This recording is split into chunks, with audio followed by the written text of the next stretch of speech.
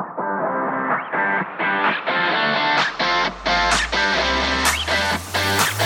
I'm Darren Ride. And I'm Tim Beadle. Welcome to Disciple Making.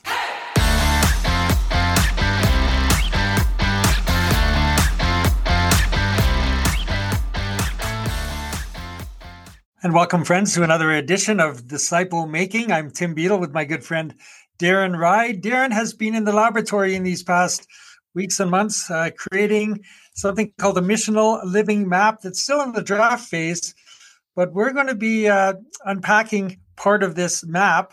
I don't know about you, but I refer to my GPS map more and more when I drive, just because I can get lost quite easily. But how about in terms of missional living, disciple making? That's what this podcast is all about. Darren, do you want to just cue up what we're going to be talking about today? Yeah, for sure. And we have talked about pieces of this in prior podcasts. And the idea behind this, Tim, is basically, in a way, I'm reverse engineering what I've observed in my life and the lives of the people in our 12 church ministry, the kinds of things that need to happen, almost the stages we need to pass through to move from being passive observers in the Christian life to living all out on mission. Just what needs to happen internally, externally. And, I've divided that into several different phases and steps. And, we've talked about launching, and just I'll read real fast, gospel saturated, Christ centered, self-feeding. We've unpacked all of those. Partnering with others, being equipped, and then being released into ministry. We talked about winning the lost. Now today we're talking about developing, which for those who are familiar with the Sun Life model, win, build, equip, multiply, this is really building and equipping combined. It's really a person has come to faith, and now what? How do we develop them into being active disciple makers? So that's kind of the cue up. That's kind of where we're headed today, focusing on that developing aspect of disciple making. Yeah, and I think this is so vital because in the church, I think we've been good at teaching, but not so much the training aspect. And a lot of this happens behind the scenes, so you never really see it. It's sort of taught in the general population of the church. I sort of liken this in the professional sports venue to their farm system. Teams have a farm system where the younger players are being basically built up, developed, and equipped with the expectation that they're not going to stay in the farm system all that long. Eventually, they'll be in the big leagues, and they'll be living the life of having arrived. And I know as followers of Jesus, we never arrive because he did say he's going to complete the work that he began in us, and that never ends. However, there comes a time where we can stand and say, I'm ready to be approved and released in this apprenticeship skill of becoming a disciple maker. So let's wade into this, Darren, and you take the lead and go from there. Yeah, and in a minute I want to talk to him about just exactly specifically how and what do we do to develop people. But I want to throw out a question that I've heard debated in different contexts, and we've maybe alluded to it from time to time. And that's the issue of disciple making one-on-one versus disciple making in a group. And just what's your reaction to that idea? There's a tension there. There is it a both and what's the difference in those two models or ways of doing it? Developing people. Well, I throw up scripture, 1 Corinthians 11:1, where Paul says, "Follow me as I follow Christ." Now, is he talking to the whole church? Is he talking to an individual? I know he did take, young Timothy under his wing.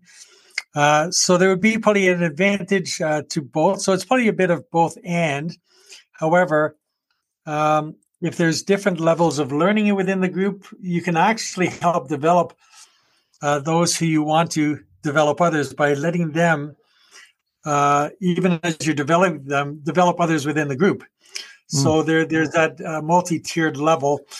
I think, one-on-one, as long as it's a committed relationship, you can probably go a lot deeper, a lot faster. For instance, as a pastor, if I was going to teach a young protege how to do a hospital visitation, it's easy to bring them into the room with me.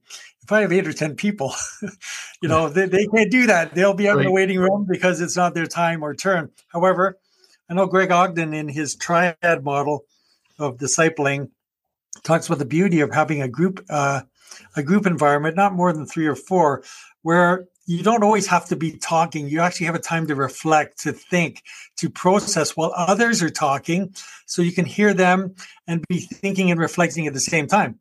That's the one downfall of one-on-one, is that you're learning and living in real time, and there's very little time for reflection unless you build it into the relationship. Yeah, that's good, Tim. I have recognized in my own life, we see in Scripture, I think, a bit of both and.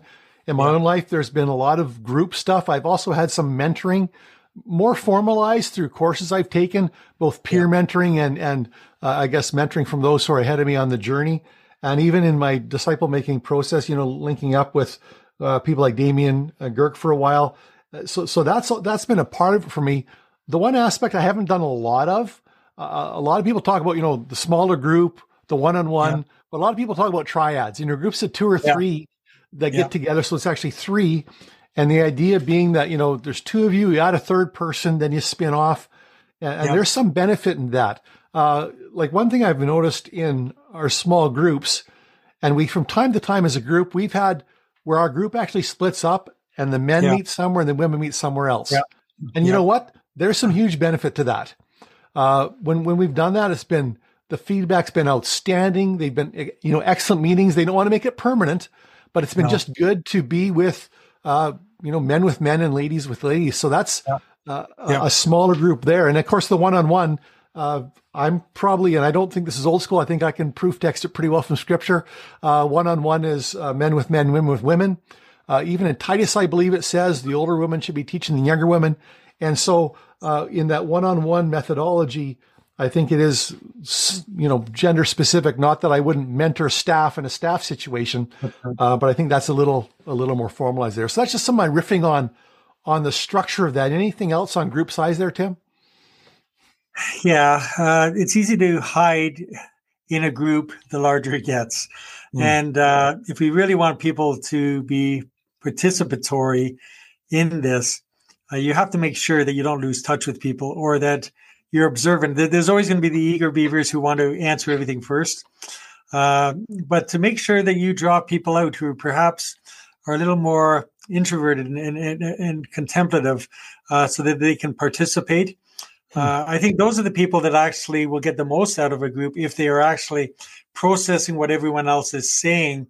But you can't let them stay silent for too long. You've got to draw them out, because they usually, it's been my experience that the people who usually want to speak first with the right answer don't always have the best answer, the most wise answer. It's usually the person who's sitting back, pondering, thinking, weighing and measuring what has been said.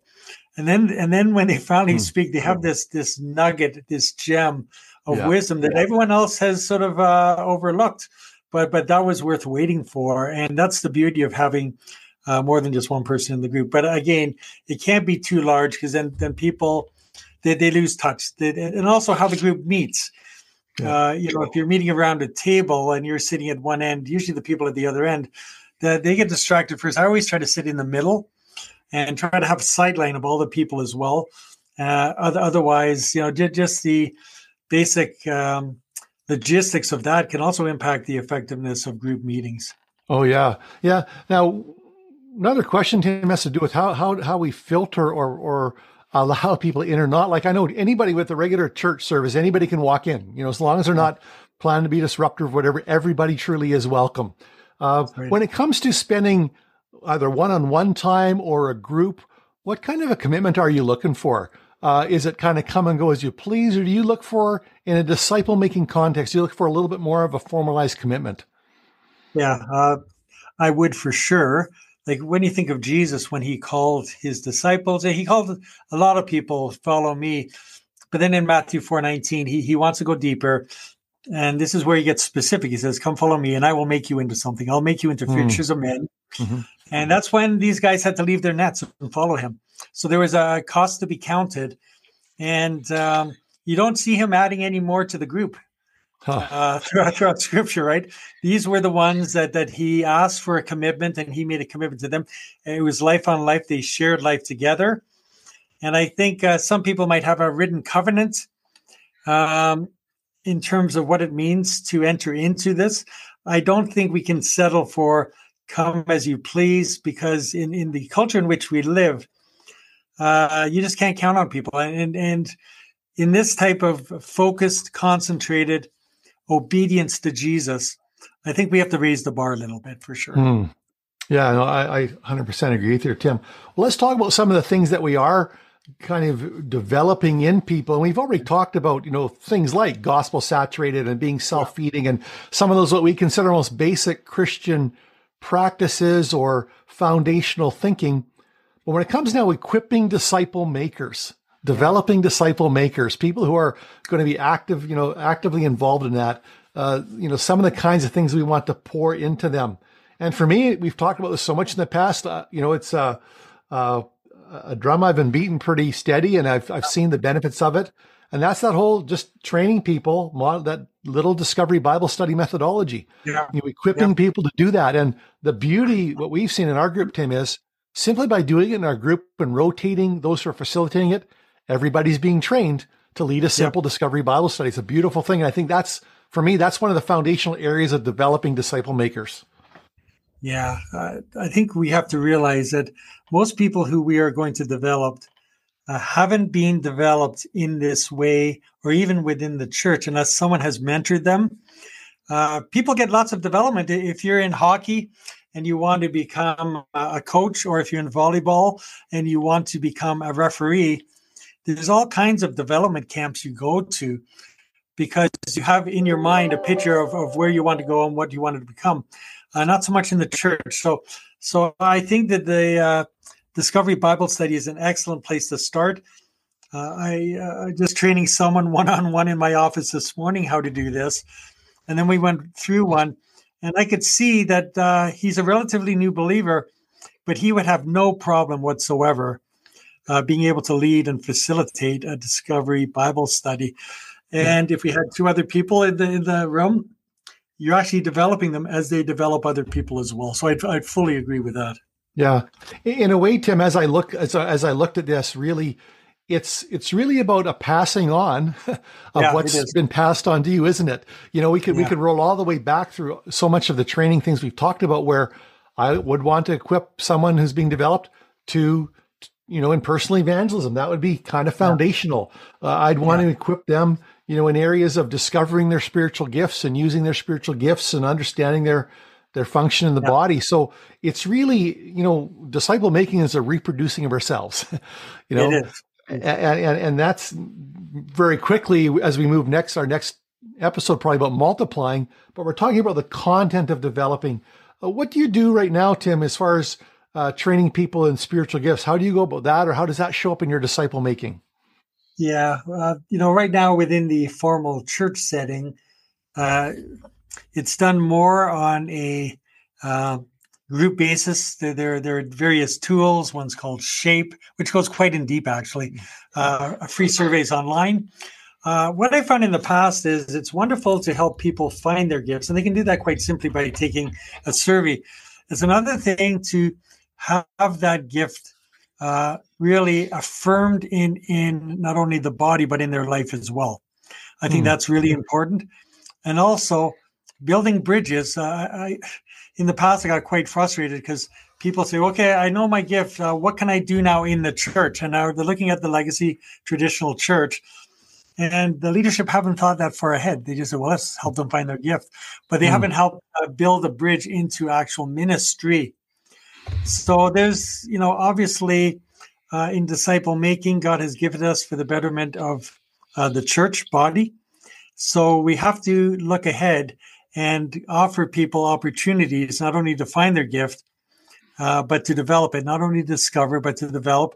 And sometimes that means there's a bit of ministry shadowing. If someone has a certain gift, I will try to place them in years past. It's like, just sitting, watching how it works.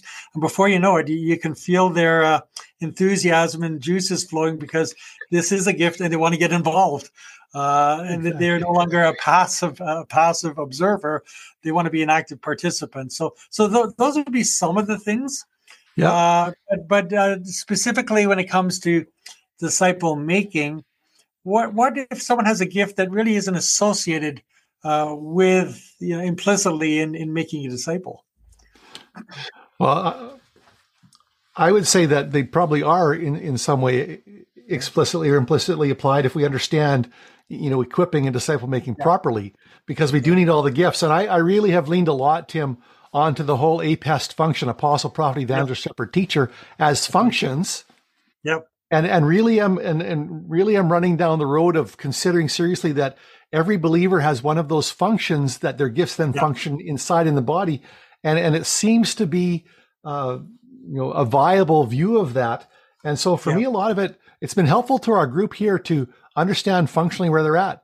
For one of our ladies who realized at one point, definitely the wiring was what you call shepherd, and how that then changed the way she more boldly related to some people. And even challenging someone who's wandering off path, because that was almost their compulsion because of their gifting.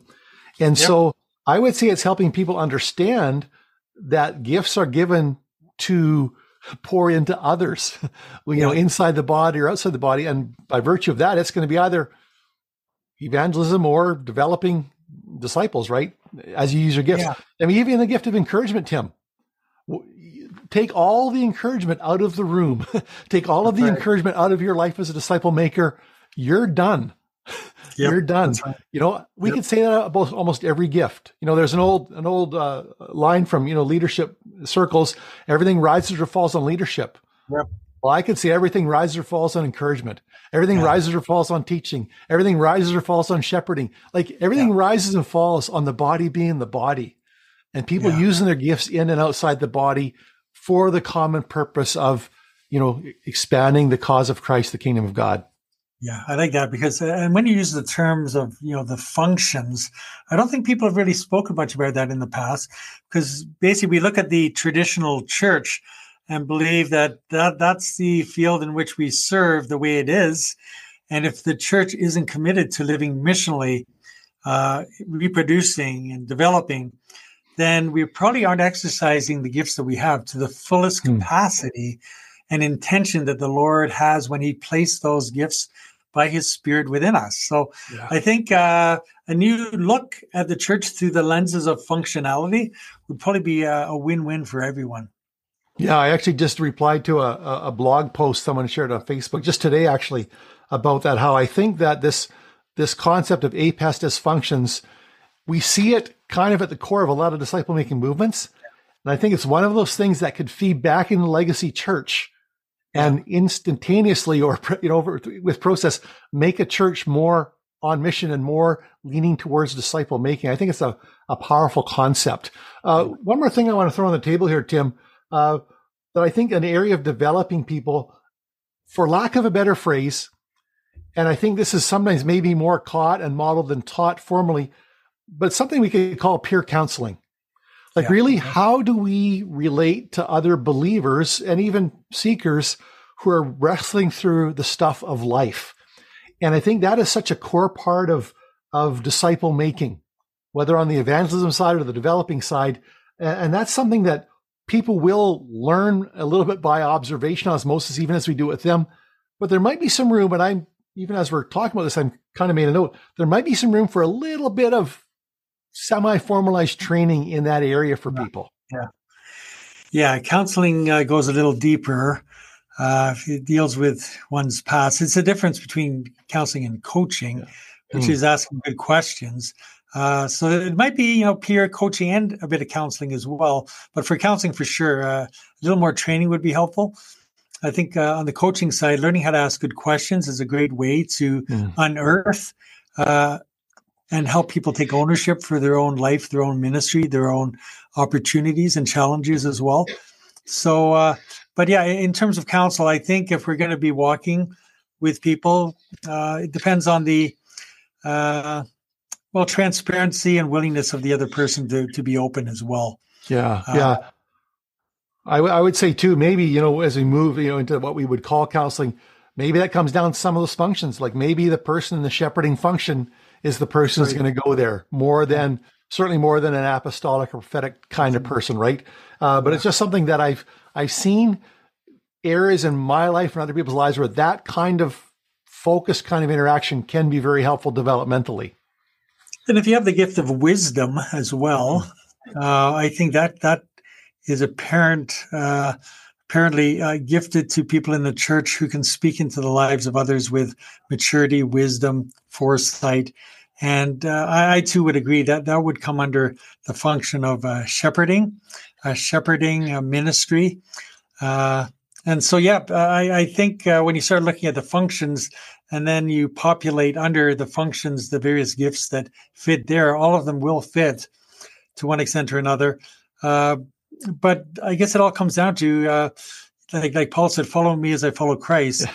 And even said, as people can maybe try to model their lives after us, but that only works if we're modeling our lives after Christ, of course.